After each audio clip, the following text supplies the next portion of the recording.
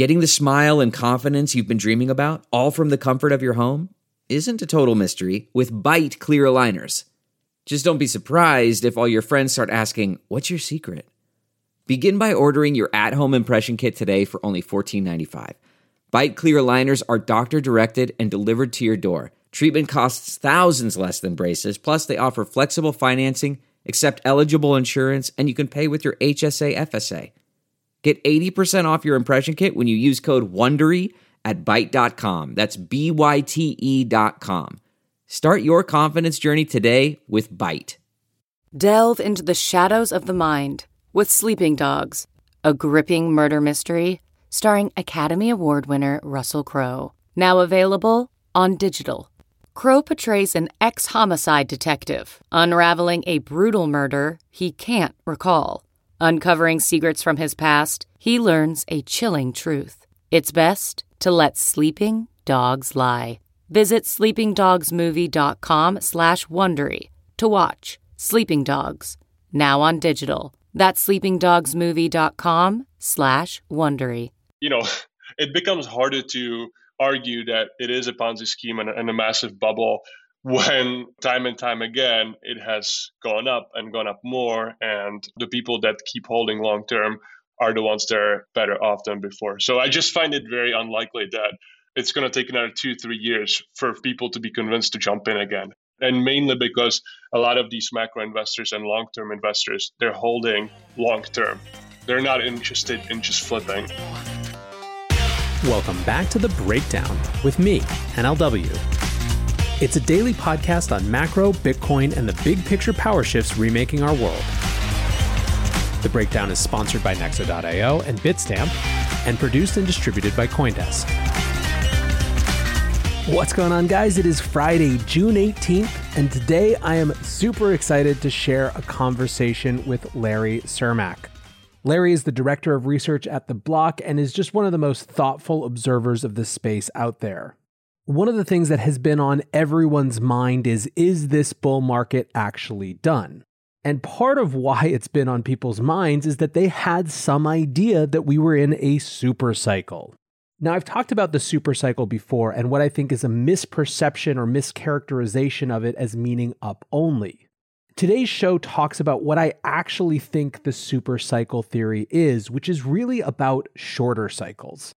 The idea is that there has been a break from the long multi-year bear market followed by a bull market prompted by the halving sort of cycle that we've observed the last couple times. Instead, we may be moving into something where there are multiple different types of catalysts, where bear and bull markets rotate on a matter of months rather than a matter of years. Larry and I get into why that might be, and in general, where he thinks the market is right now, and what makes it different than the last cycle. It's a really fun little conversation for your Friday, so I hope you enjoy it. Larry, welcome to The Breakdown. I'm super excited to have you here. I'm really excited to be here as well. Hopefully it's going to be fun. Nah, it's going to be fun for sure. So, okay, so what we're here today to talk about is cycle theories, super cycles, shorter cycles, I don't know, whatever type of cycles we want to name and give a catchy name to. But let's start, I guess, with just, you've been tweeting a little bit about people asking you where we are in the markets and you basically throwing up your hands and saying, I don't really know, but here are some observations. So let's start there. I mean, where are we in the market cycle? What have you observed? Like, kind of what is your mental model of what's happening right now? Yeah, so I mean, you kind of nailed it. I have no idea, and I think this is like a first time in a really long time where I really admit that I have no idea. Sometimes I think I know, and I'm totally wrong, but now I actually think I don't know, which I think is like somewhat unusual. But basically, the way I see markets right now is that there's a lot of uncertainty and a lot of things that haven't been figured out, and because of that, I can see markets going both ways, or just staying in the same kind of thing that they've been doing for the last couple of weeks. And the reason is, basically there started to be some sort of weakness, right? Like the entire run last year started on the institutional narrative. You had MicroStrategy start allocate some money. Initially, people didn't think that was such a big deal, and now, then that evolved into Square as well, and then Tesla. And when Tesla finally allocated, the markets just exploded. And that made sense. It was a significant company. didn't really dabble in crypto and Bitcoin before. And ever since then, we've been kind of like waiting on the sidelines, and we've been talking to, Coinbase, NYDIG, the largest allocators, and they've been telling us, there are companies on the sidelines. They're going to come. It's a lot of them. It just takes a long time. And everyone has kind of been waiting for the last 6 months, and nothing has really come out of it. And so that narrative has gotten, slightly weaker. And then on top of that, like basically all the retail indicators that we've been watching, ever since Tesla news, every retail indicator in the world has gone up, and it has continued to go up until about 3 or 4 weeks ago, and then now it's started to go down again, and it's decreasing, and it's just showing that people are obviously leaving, the regular retail people, and so now we're in this weird market where there's a lot of uncertainty about more companies allocating, retail people are leaving. And just because there's less demand to buy, it seems like, the market is kind of like going up and down. And then on top of that, you add, this uncertainty from China, then you add this like mystery of what will happen with El Salvador. And it's just a market where, Elon can tweet something and Bitcoin will go up by 5%. Another country in Central America can, do something similar to El Salvador, and we go up 15%. Then China can, announce that they're completely cracking down on mining, which they've kind of been doing, and then that they're cracking down on leverage and trading, and we can go down again. So I just don't know. I think there can be a lot of things that can happen, and I think everyone who's right now like using a lot of leverage and betting on either side is kind of silly, because I really, really believe that no one really knows. I feel like the sort of inarguable thing is that we have a total momentum stall out, and no one is willing to step into the void with like even if it's just some sort of attempt at a narrative. You know what I mean? Like there's no one who's saying this is the reason that new people are going to come in right now. I mean, El Salvador sort of creates the beginnings of a possible narrative, but there isn't. I mean, companies like NYDIG to your previous reference, like Coinbase, they're not out there screaming, just wait another 3 weeks and we've got more crazy things happening, right? It's kind of just like, there's not a reason for people to jump in right now. And so everyone's kind of in wait and see mode. Exactly. I think that's totally right. And I think it was kind of similar with MicroStrategy early on last year, when people were like, maybe this is just one crazy guy, and then it evolved into something more. And I think that similar can happen with El Salvador. But for now, you're totally right. I mean, there really isn't anything that's kind of pushing the market up as it was before.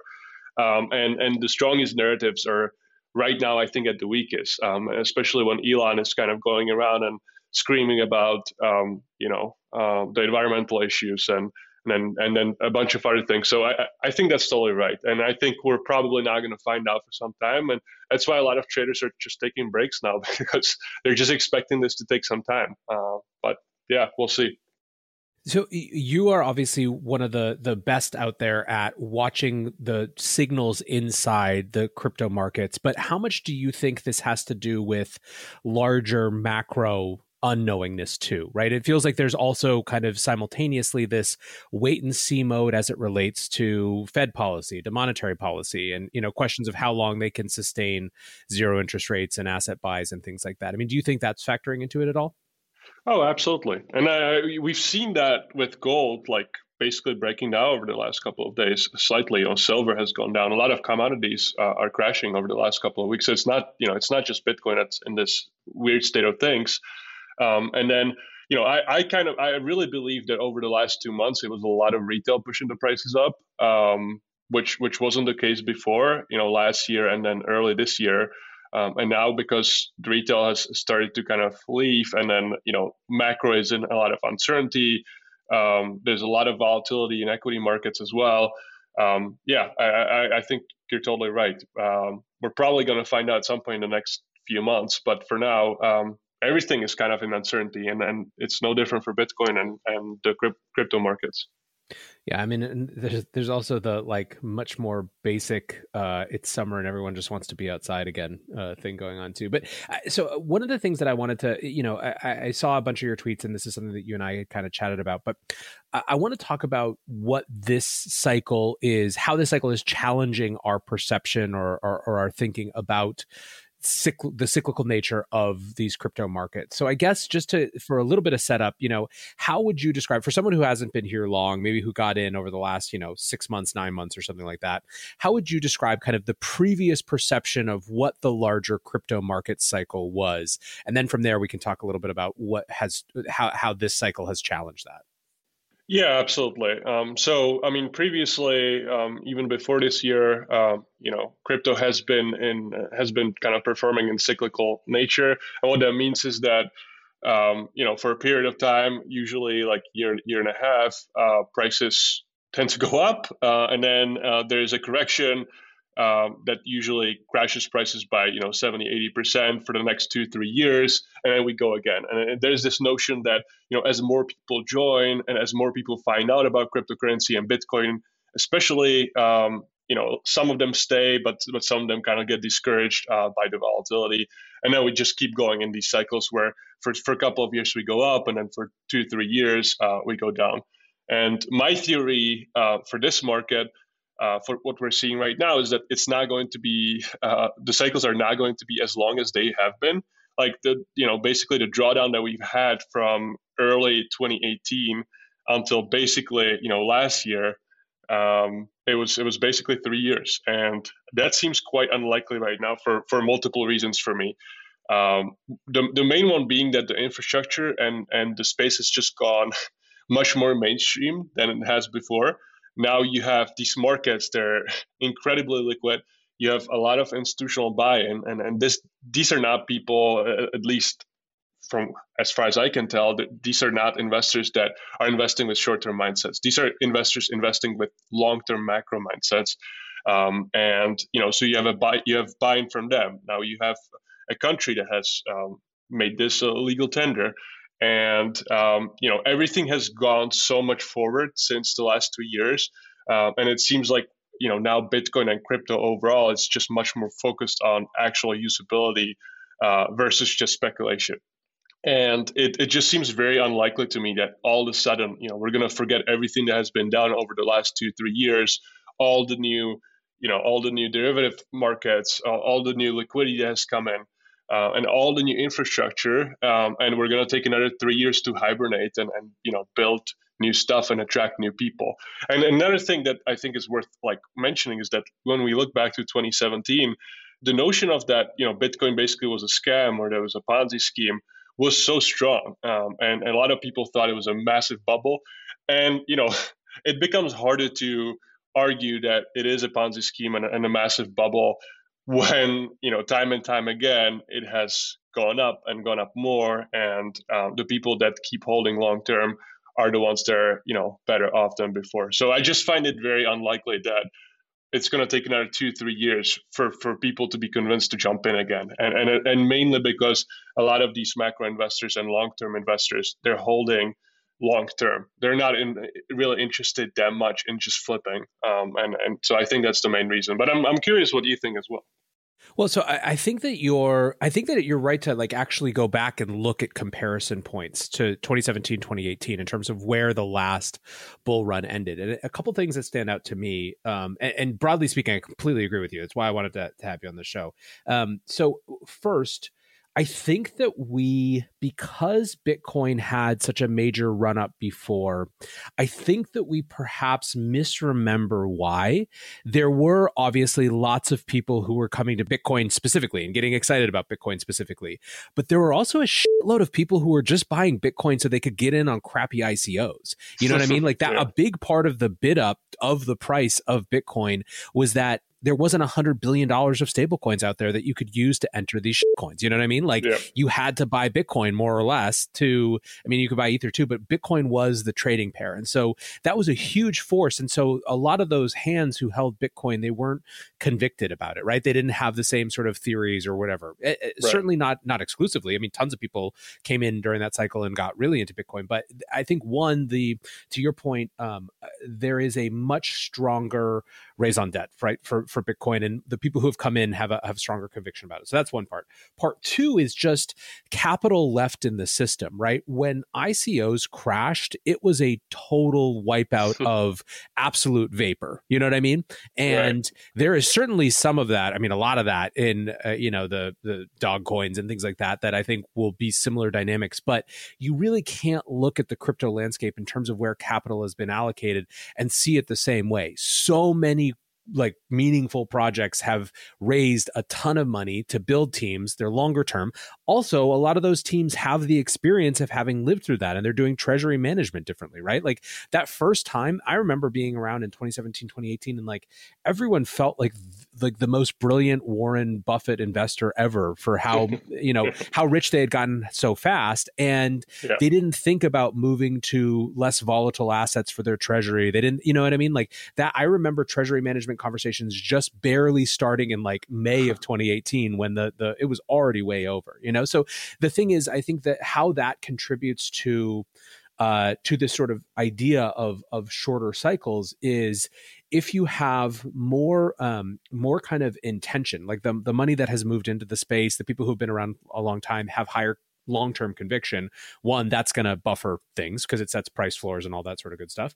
But two, if you have teams who are building things, particularly in like the DeFi space, around layer 2 and Bitcoin, whatever it is that they're building on, that have capital to weather storms, they create the next round of reasons to be excited to bring new people in. You know what I mean? And if they don't get wiped out, which I don't think that they are, you just have so much more actual capital to kind of drive into the next thing. I mean, there was really a very long-term dearth of capital. It was just watching hedge funds fall. So So that kind of broadly, I think those two things are really different this time.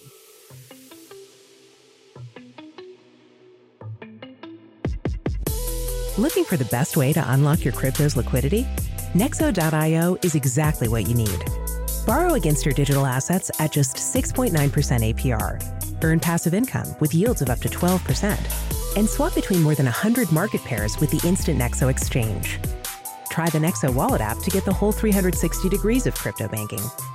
Get started at Nexo.io. That's Nexo.io to get started today. Secure, regulated, and reliable, Bitstamp is the cryptocurrency exchange of choice for more than 4 million investors and traders worldwide. Since 2011, Bitstamp has been a trailblazer in security, head of the class in personal customer service, and dedicated to making buying crypto fast and easy. Whether you are investing on our desktop platform and mobile app or trading on our speedy APIs, Bitstamp gives you all the tools you need to reach your crypto goals. Visit bitstamp.net to learn more. Bitstamp, for all the ways we crypto.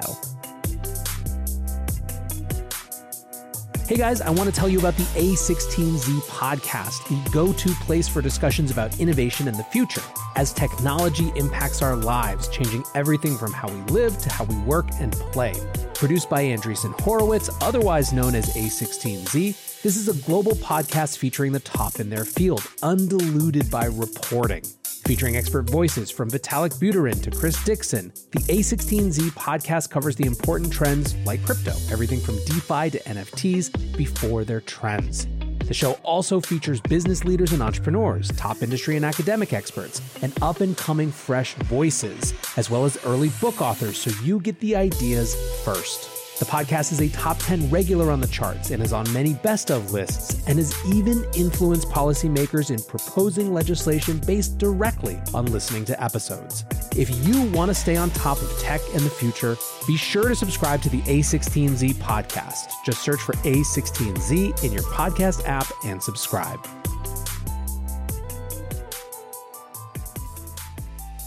We talk to a lot of institutional investors at the block, right? Like our main product is the block research, and we talk to a lot of traditional companies, traditional VC firms, traditional private equity firms, hedge funds. And everyone would be quite surprised about how much capital there is on the sidelines still waiting to be allocated, like right now. And that includes even the crypto VC firms right now. Like I remember 2018 early on, the crypto VC firms almost went out of business. They ran out of money really quickly and then had to do raises. Right now, everyone still has a lot of capital, all the VC firms, and all the raises that I've seen recently over the last like month or something, they're not having trouble raising at all. So, I mean, that I think is also a massive difference. And I'm glad you brought it up, that there's just so much capital and so many teams building. And those teams will, like you said, start these new waves of interest. And I think, one of them will be the L2s on Ethereum. I think that is going to be an important development. And then, now it seems like there's also some wind blowing for the Lightning Network as well with El Salvador. So I'm curious what will happen there as well. But there's clearly a lot of development and a lot more focus on actual usability versus in 2017. It was all vapor, like you said. And now, of course, there are the dog coins and the meme coins, but no one really took that seriously. No one really thought that was going to lead anywhere. Whereas now you actually have legit projects like building and a lot of talent coming in as well. That's another thing that I've noticed over the last 6 months. The talent that we're just getting just ourselves to apply for positions is absolutely ridiculous. And I did not see that in 2017 and 2018. Everyone was still skeptical, but now all of a sudden everyone's like, well, this might as well be the new paradigm. Like, I don't want to miss it. And a lot of really smart people are drawn to it. And I don't remember that to be the case last time. No, I think that's right. In fact, it was hilarious. I'm sure you had the same feeling of, as things started to heat up this time, it's like, oh, look, people that I haven't heard from in 3 years who magically decided that legal cannabis was their actual focus and that's their true passion in 2018 are now back because it's crypto finance that's their true focus. These are all reasons why why a bear market now is unlikely to last the same duration, right? There's all these sort of things waiting right in the wings on the other side that are potential sources for renewed momentum. I think in general, so obviously there's been a lot of talk of a super cycle, which I think has been kind of misunderstood as a concept to mean up only forever. And I think actually maybe this, I jokingly called it a shorter cycle theory on Twitter or whatever. But I think that this is actually, they're kind of the same theory. It's just a different definition, right? I mean, so what is your sense? So this cycle, obviously, you've kind of articulated why it's unlikely to be kind of a multi-year bear market. But in general, I think you obviously have, or it sounds like you have conviction that we're unlikely to see that type of long duration bear market just in general. Do you think that that's just when markets mature, they're not likely to have 3-year bear periods? And, or what is it about the market that makes you think that over the long term, we're likely to see shorter cycles as well?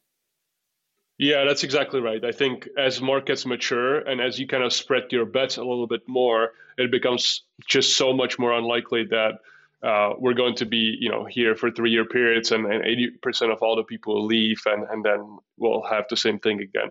I think what's just much more likelier is that there's going to be a period of pain. There's going to be a period of, let's figure out where the new money will be coming from.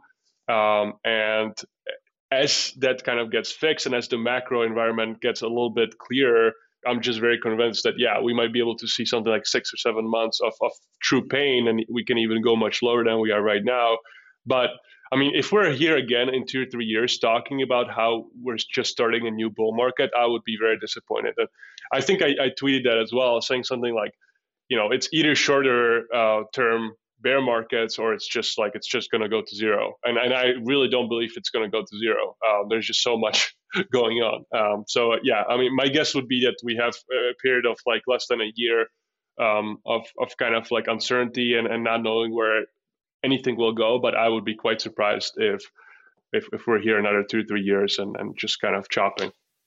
Well, and I think maybe the flip side too, we, obviously because we were now watching, red lines and the number go down, we're talking a lot about the implications of on the bear side for kind of shorter cycles. But I think that you could probably argue, and I'm interested in your take on this too, that we've already started to see the difference in the top of kind of shorter cycles, right? In the sense that I think everyone had a perception that if this cycle followed past cycles as it related to the top, we would have to see some crazy parabolic move up over the course of a couple weeks, and we would only be at the highs for, a matter of a couple days. I think I saw someone who went back and looked, and it was the average time in previous cycle highs for Bitcoin was 3 days or something, and then it was more than 10% down. And obviously we were at pretty sustained levels around 55 to 65 for a very long time. And so everyone was like, oh, well, it can't be done, right? Because it's like, it hasn't had that pattern. Do you think that like on the reverse side, on the bull side, that we're also likely to see, less of the crazy run-ups and more kind of mature? I mean, it was still a big rise, but it wasn't 2017's December, right? Yeah. I think that's totally right. I remember like 2017 when the top was hit. I mean, you couldn't even find a consensus number for what the top was because the differences were like 300, 400, 500 bucks. And that even back then there was a few percent. So back then it was just really crazy. And I think you nailed it. It's like right now everyone is trying to still compare it to the last cycle, which was basically only retail driven. And it was driven by complete mania over getting rich from ICOs and, from everything. And now we're not in this market. And I think you're totally right. Like we are probably going to see slower rises going up. I don't think even what we saw over the last, 6 or 8 months, that was basically a parabolic rise. Yeah, you're right. Like, yeah, it was there for a few months, but eventually it's just going to be slower and it's going to be kind of like pricing in things that are coming in versus just one massive repricing that we have once every 3 years. I think that's unlikely. And I think it doesn't make too much sense to compare everything to what it was before. Like, yeah, there are definitely parallels, but the dynamic is so different. The investors are so different. The banks are invested now. Before they were saying it's a scam pretty much unanimously. So yeah, I would just take everyone who does that with a grain of salt. One of the questions I wanted to ask is around DeFi. I think one of the things that people felt almost robbed by is like, Bitcoin hit its top, ETH hit its top for like a minute. And then, but DeFi never had a chance to like really hit its top. At least that was the kind of broad public perception. Yep. But I wonder if we like, when we have some distance from it, we'll actually start the clock on this bull market more around, April 2020, right? Like post COVID, and see the full run up, DeFi summer 1.0 into kind of Bitcoin's institutional narrative and rise as like that was the bull market versus kind of pinning it around the entrance of MicroStrategy in December when we actually hit that 20,000 number. I mean, what's your take on that? Were you surprised that DeFi didn't have kind of a chance to shine from a market pricing perspective post Bitcoin all-time high? Or I'm interested in how you see that. Yeah. I wasn't actually that surprised. I think, the thing that drove a lot of the prices other than Bitcoin, even Ethereum, in my opinion, was just retail participation and retail kind of anticipation. And it's relatively hard to sell DeFi to someone who isn't interested in finance and like who's just a normal person, like trying to invest in something. Like, I think there are a few things that people like to invest in. One is memes. And DeFi really didn't have good memes at all. Second one thing is like actually you have to have some sort of narrative, right? Like if the narrative for DeFi is that it's a productive asset and you can use it to like lend money, that didn't work for retail because, transaction costs like $150 for one at the top. I couldn't tell my friend who invested a couple $1,000s to go use Uniswap because he would burn 10% of the entire amount that he invested in one transaction. And I think that was really the biggest problem, is that it was, it was not communicated clearly, and also it was just not ready for retail participation. And also the memes were just really bad. So you just saw a lot of people, go and rather buy a Shiba token because it has a nice dog there versus buying something that actually could produce, some sort of productive thing, like whether that be dividends or whatever it is, like burns based on how much activity there is. So I think that was the biggest reason, and I think that could change in the future, where a lot of DeFi protocols that have become valuable last summer, they will learn from this. For example, one thing I don't understand is like retail is clearly attracted to really low units, right? And in DeFi, like everything, like you have something like Wi-Fi and at the top, it costs $60,000, $70,000. Like obviously people are not going to invest. And then obviously you're seeing all these meme tokens with basically trillions in tokens in supply just to trick people into investing. And I'm not saying like DeFi protocols should trick people, but they should communicate and they should kind of get the narratives a little bit better than just saying, oh, it's a productive asset. It acts like equity. You should invest. Like, 20-year-olds don't care. They care about what's gonna, make them some money. They care about the narrative, about the meme. So I think that was the biggest reason.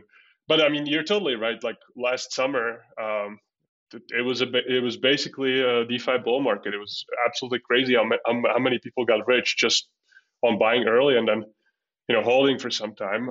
But yeah, a lot of people are wrong. A lot of people thought that after Bitcoin runs up, there's going to be basically the capital will move from there to DeFi, and that hasn't happened.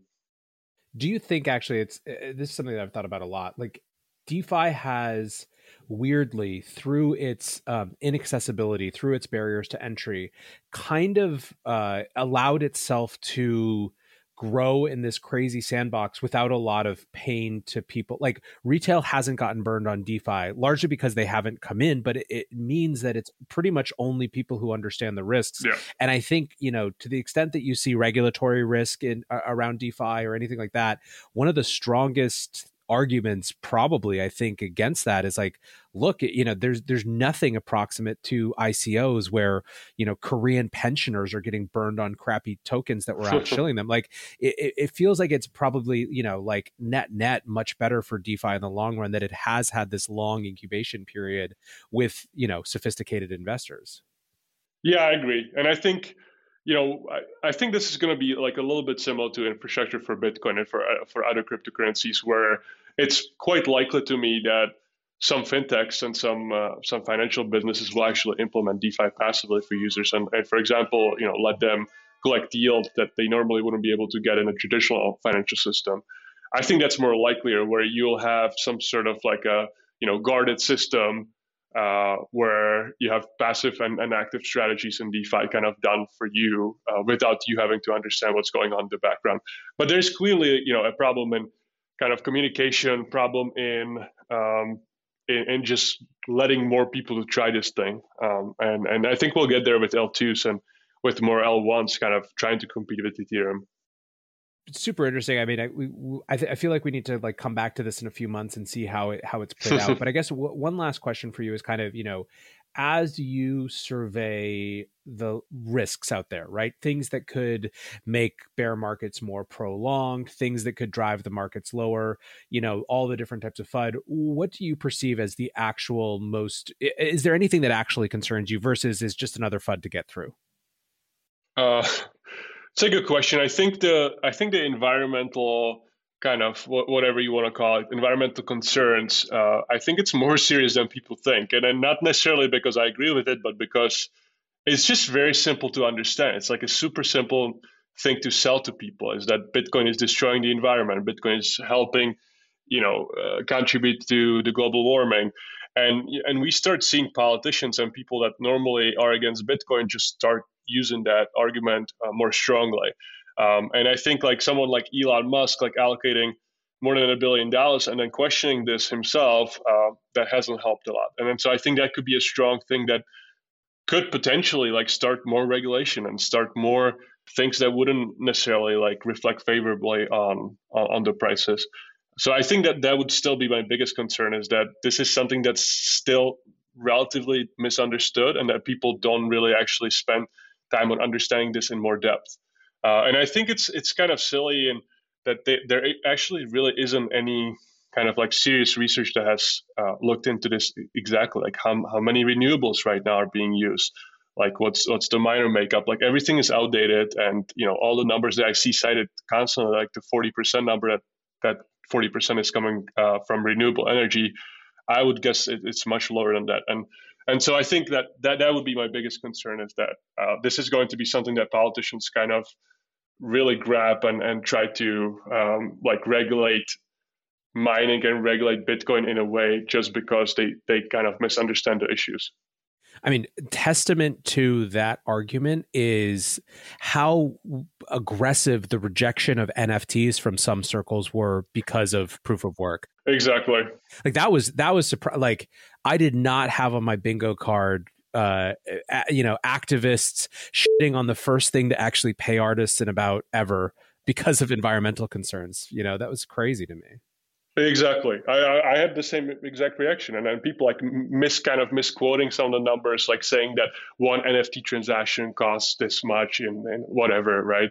Like this much, it destroys environment this much if you just buy one NFT. Like, it's just crazy how easy it is to spread information that is not based in facts. And people clearly get emotional around environmental concerns. And so I think I would still be worried the most about that. And just about someone overreacting to an issue that really would be hard to regulate, honestly. All right, Larry, awesome to chat. Shorter cycle theory. We're going to come back in a couple months and see where we are. Hopefully we're all getting rich again and we can triumphantly say we were right. It was a shorter cycle. but that, I guess that necessarily means that the top will also be shorter. But either way, I appreciate you hanging out. Always great to chat to you, man. Yeah, thanks a lot. And I'll definitely be happy to revisit this. The four most dangerous words in investing are "this time it's different." Still, I think when it comes to crypto markets and this bull cycle, this time it's different. There are new sets of actors, new catalysts for people joining, higher conviction around the assets that exist, more reasons, in other words, for bearish downturns to be less pronounced, less long-lived. The flip side, as we discussed in the show, is that the tops might also not look the same way that they used to. Ultimately, only time will tell, but I hope this show gave you a different way to look at what's been happening and where we are. And like I said in the conversation with Larry, we'll check back in a couple months to see if shorter cycle theory is really a thing. For now, guys, I hope you have a great weekend. Until tomorrow, be safe and take care of each other. Peace. Why?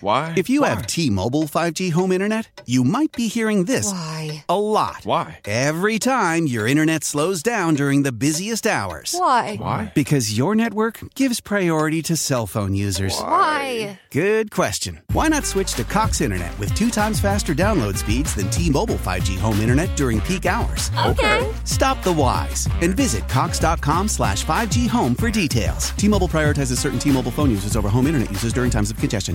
Spring is in full bloom. Are your finances? With the Chime Secured Credit Builder Visa Credit Card, you can build credit with everyday purchases and regular on-time payments, all with no annual fees or interest. With Chime's Secure Credit Card, you can start improving your credit scores right away. Get started today at chime.com/build. That's chime.com/build. Chime feels like progress. The Chime Credit Builder Visa Credit Card is issued by the Bancorp Bank N.A. or Stride Bank N.A. members FDIC. Out-of-network ATM withdrawal and OTC advance fees may apply. Terms and conditions apply. Go to chime.com/disclosures for details.